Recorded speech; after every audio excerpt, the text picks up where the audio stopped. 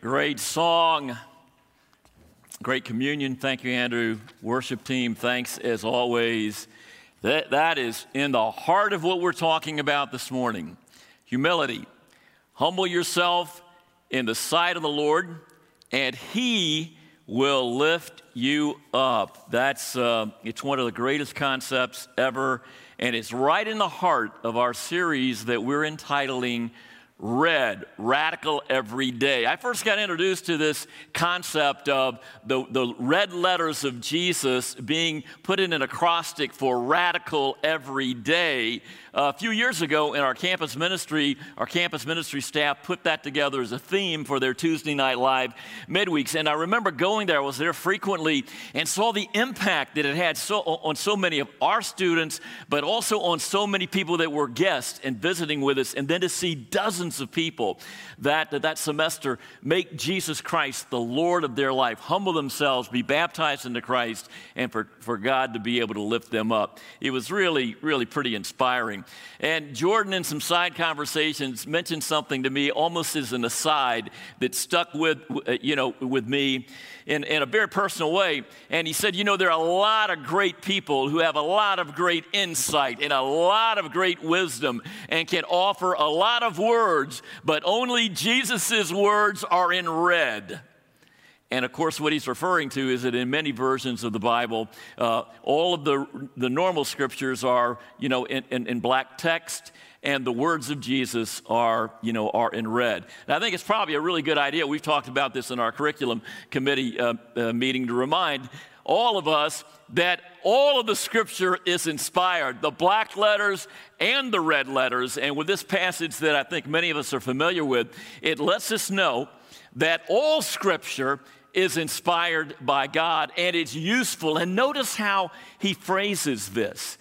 They're useful for what? For correction, for teaching, for rebuking even, and for training, so that all God's men and women can be perfectly equipped and mature for every good work. That's a pretty amazing thing when you think about it. And we're gonna be focusing on this concept of humility. It was so funny, this morning I was reading in Isaiah and just going through, just in my own personal quiet time, and I mentioned to Kelly, you got to come look at this verse, and it was in Isaiah chapter 66, and it talked about, God said, where is my throne, and where do I reside? And then he goes on to say, I reside in the heart of the humble and with those who tremble at my word. Wow, is that important to be able to remember, that God is our Heavenly Father. Jesus unveiled that for us so clearly, but He is also Lord. He's Yahweh. He has things to say, and His word is to be revered. It's not to be neglected. It's not to be viewed in a casual way, and that's important, and why the entire scope of the scriptures will help us have this, this kind of focus. But this morning, we're talking specifically on radical every day, on humility, or as we kind of said, lowered, because Jesus lowered himself, when he became a human being and emptied himself to become one of us and to die on the cross for us. We'll get to that towering passage in Philippians chapter 2 in just a minute. And you definitely will not want to leave the service early today. There are some really special things going on, in the middle of this and also at the end of the lesson that you're going to want to be a part of and you're going to want to see. There is, however, something about just the straight up red letters, words of Jesus, that all the Bible is inspired, but the words of Jesus just cut to our heart, and they penetrate, and they lift us up, and they inspire us. And we first hit this, I remember our first memory scripture that we had months ago when we started memorizing the scripture together with all of us here in the auditorium. It was from a passage in Luke as a couple of disciples were reflecting on the red letter words of Jesus that he was speaking to them after the resurrection. And we memorize this verse. Were not our hearts, can you fill in that blank if you remember it? Were not our hearts burning within us when he talked with us on the road and he opened the scriptures to us? There's something about the words of Jesus. You've heard it before. They've heard Jesus say those things before, illustrated with parables. But there was something when the light went on, and they truly got it, and their hearts became ablaze with the words of Jesus. And that's what we're hoping at the beginning part of this sermon or this lesson to help us feel the same. Now, Jesus, first of all, he starts on this theme of humility in the very first beatitude, Sermon on the Mount. Blessed are the poor in spirit, for theirs is the kingdom of God. And this word, humility and different words that are translated humility occurs 100 times in the Bible, and its companion or its antithesis, pride, occurs in the same way 100 or more times in the Scriptures, particularly in great places like the book of Proverbs, etc. We'll look at a couple of those this morning. But Jesus starts off by saying, blessed or happy are those who are poor in spirit or humble, for theirs is the kingdom of heaven. Now, we do know this upside down lifestyle that Jesus taught gives us blessedness or happiness, and that's what that word means, blessed or happy. But there are greater stakes than just our own personal happiness here. Jesus said, blessed are the poor in spirit, for theirs is the kingdom of heaven. We're actually talking about heaven, being a part of God's kingdom.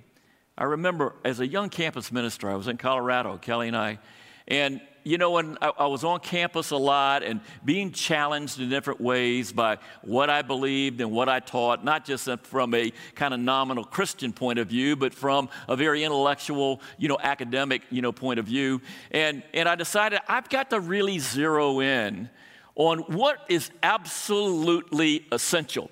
Because a couple of times in Bible study, somebody would ask me, well, Tom, okay, bottom line it.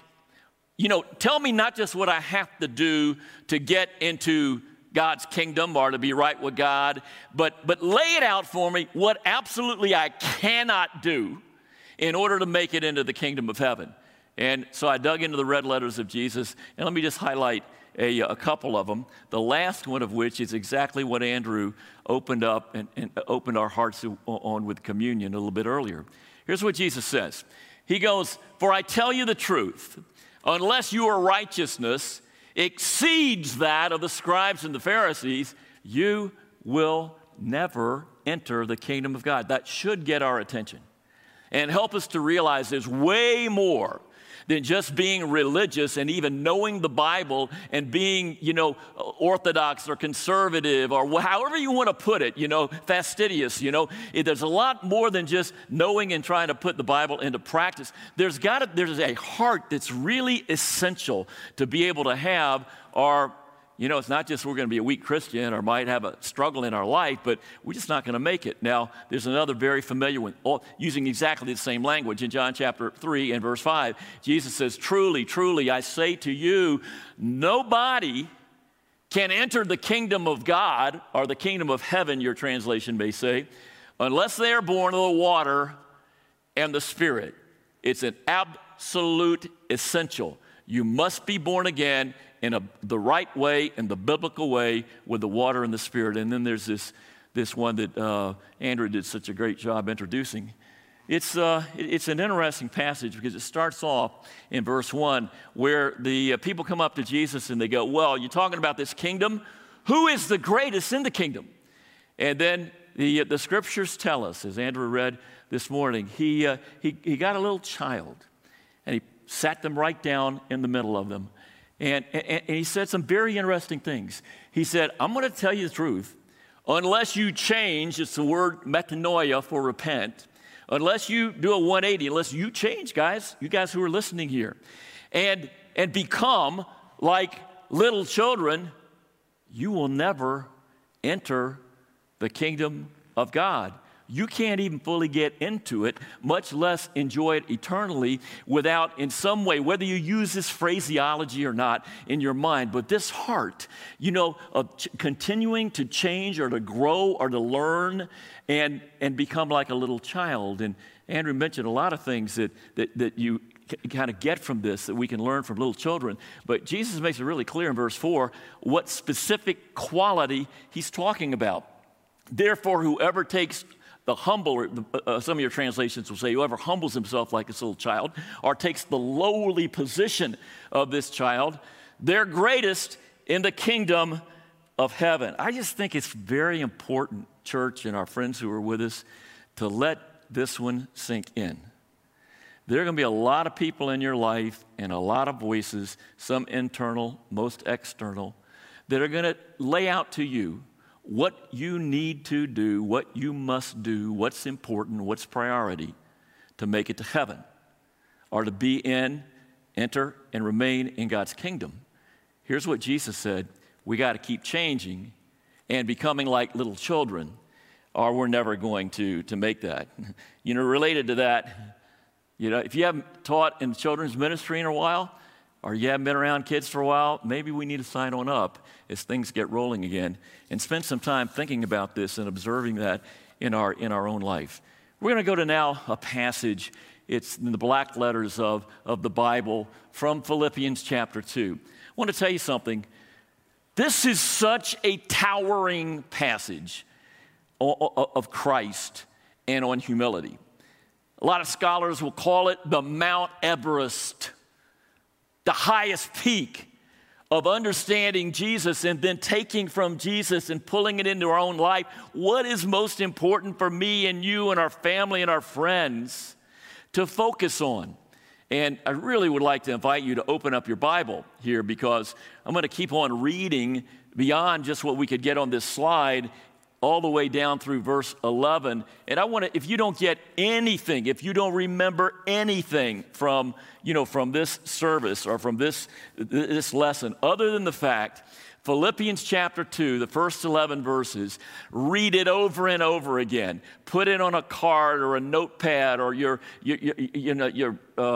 desktop, or however you do it, where you can look at it repeatedly, study it, almost each word. It will be transformative to your own heart, to your family, to your church, any organization that you're a part of, and God will then work in your life, just as He did in Jesus, to exalt you and to lift you up. Let's start reading. This is amazing. If there is any encouragement from being united in Christ, is there any comfort from being in His love and grace? Any tenderness and compassion? Do you have a heart, he's saying.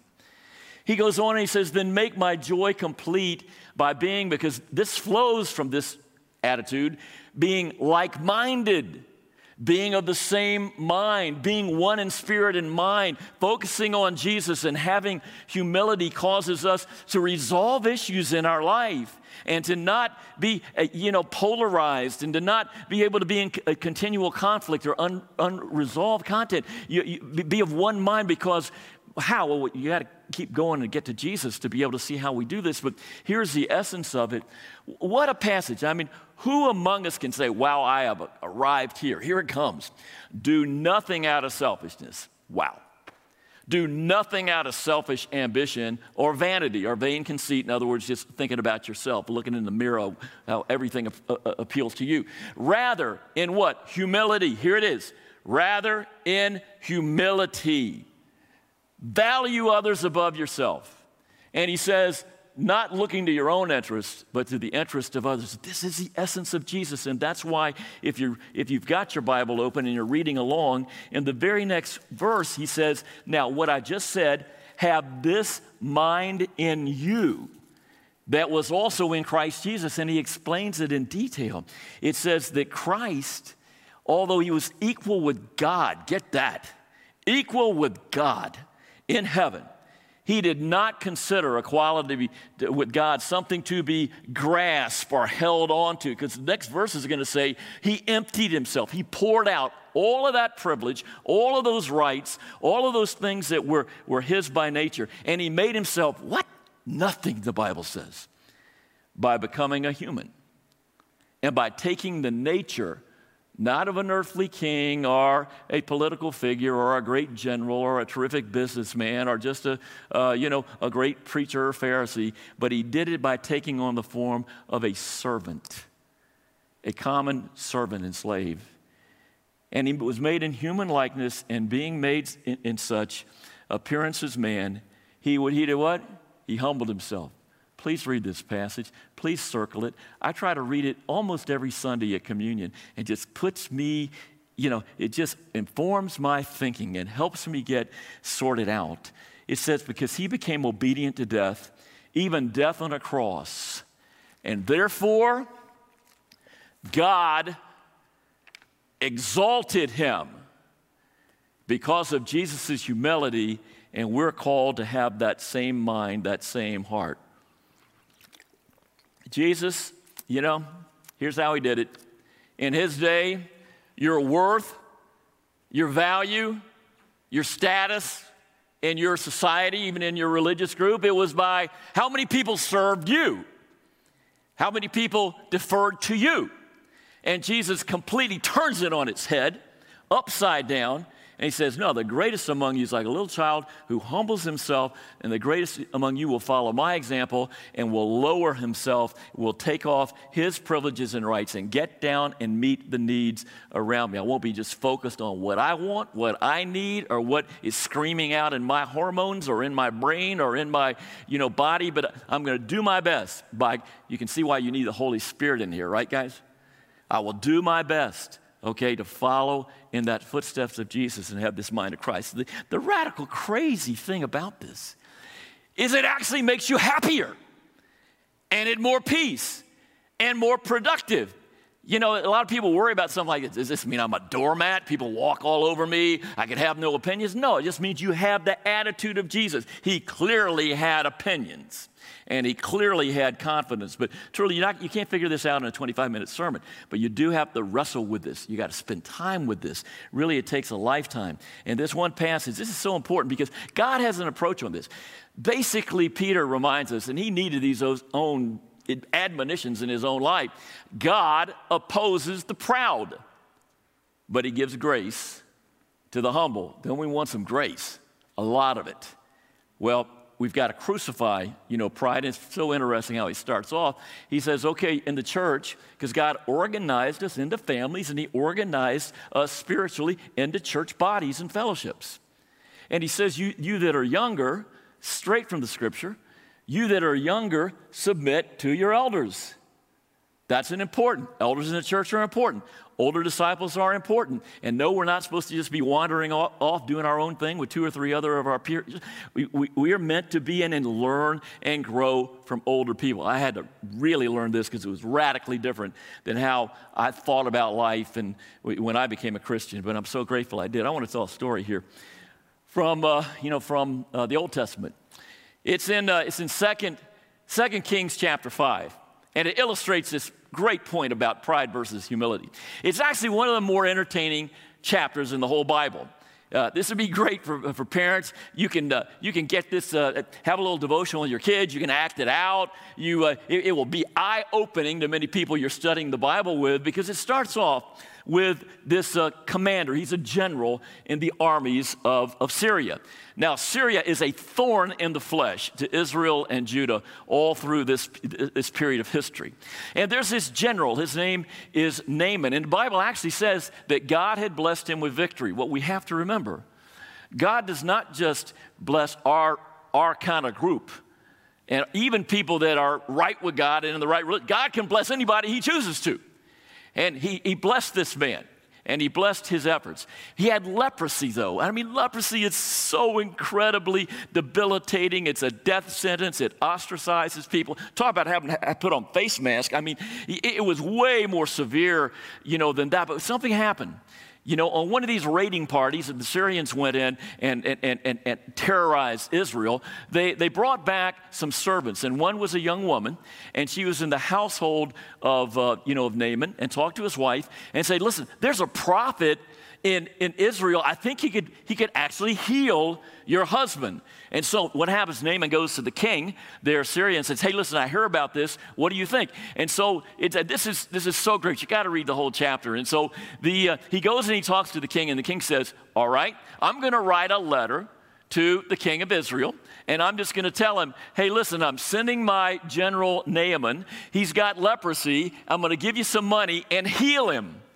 And it's hilarious. The king of Israel gets it, and he goes, what?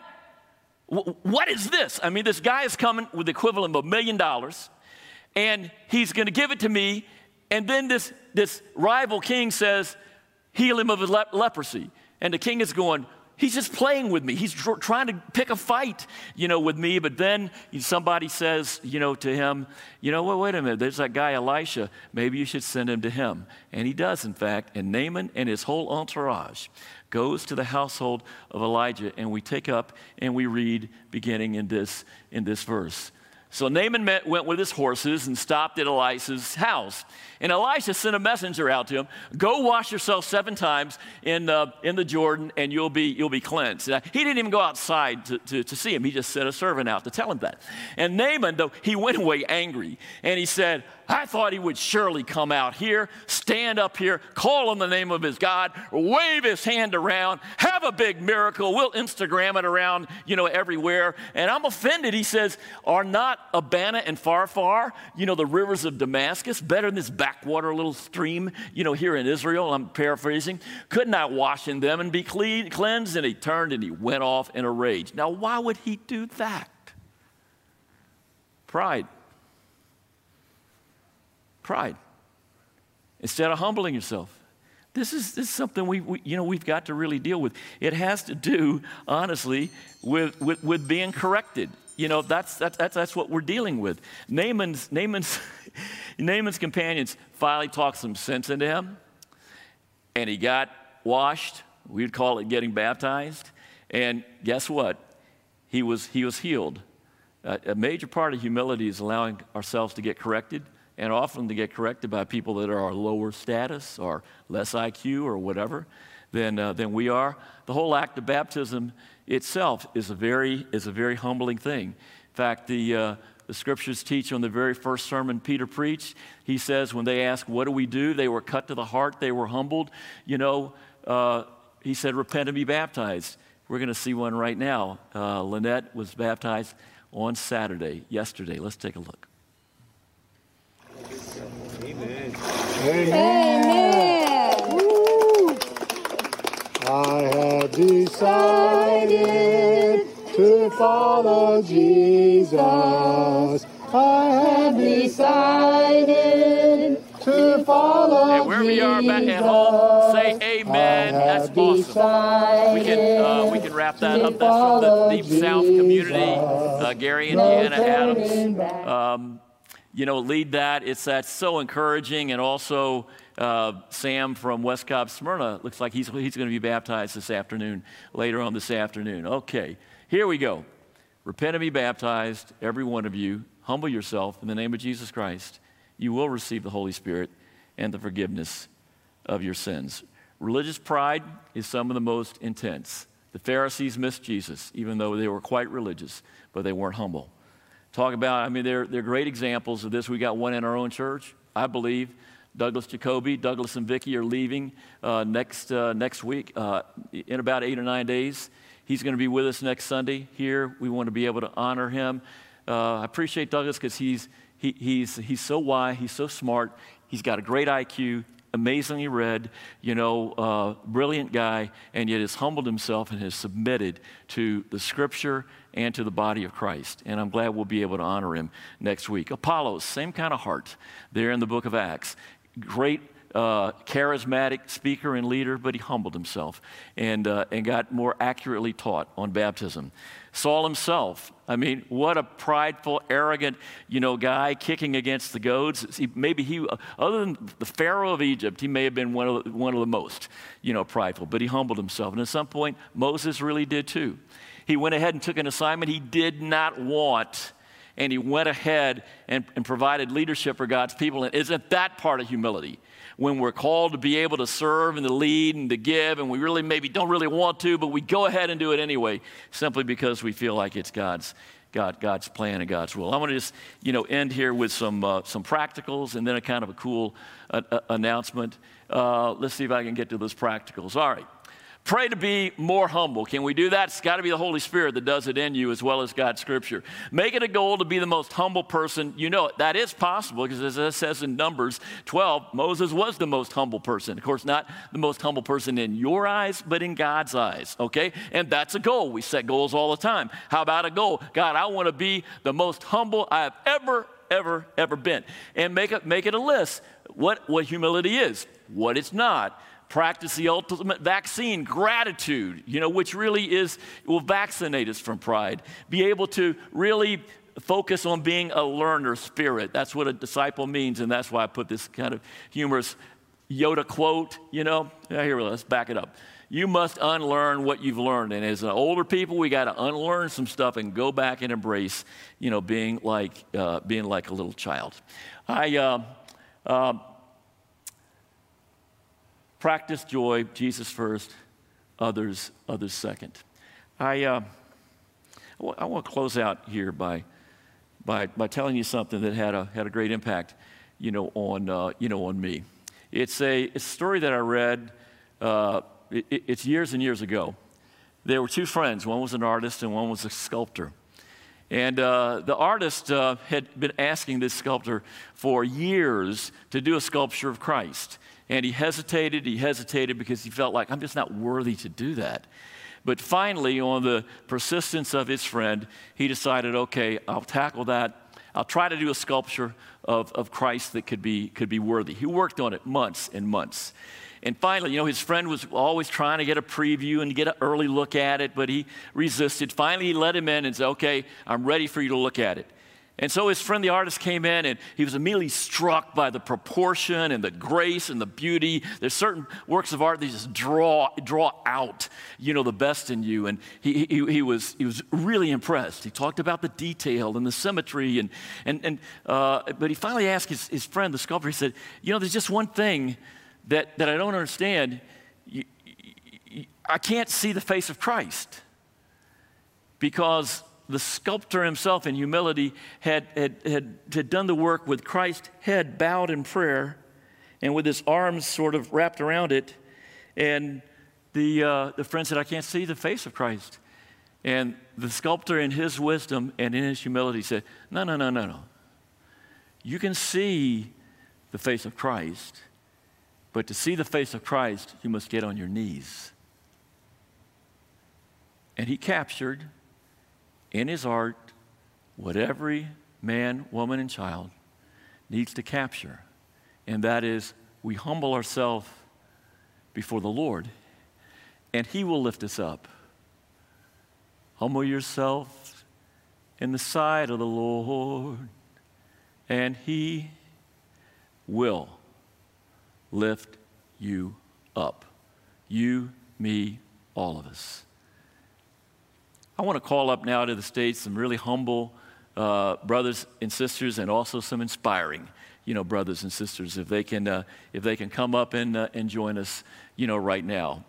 I got an email from Sean this morning. He said, so far 6 have landed in Istanbul, and what he was referring to was the fact that Revive EE is now been launched. And this is an exciting plan. We're part of the European Missions, Society. Had a big board meeting, yesterday. And Sean and Lena Wooten are leading this effort. It's going to be several years. And this first year, the focus is going to be on Budapest, Hungary. That is as soon as this group is going to be able to get there. And you're going to see it's made up by 6 Caleb couples, or older, we might call them shepherding type couples, 6 missionaries, or people that will be, supported, full-time, working along with Sean and Lena, and then 10 globe, changers. And so you're looking at on the stage, some globe changers here and some, Caleb's, back here. And these guys are jumping on a plane, tonight, most of them.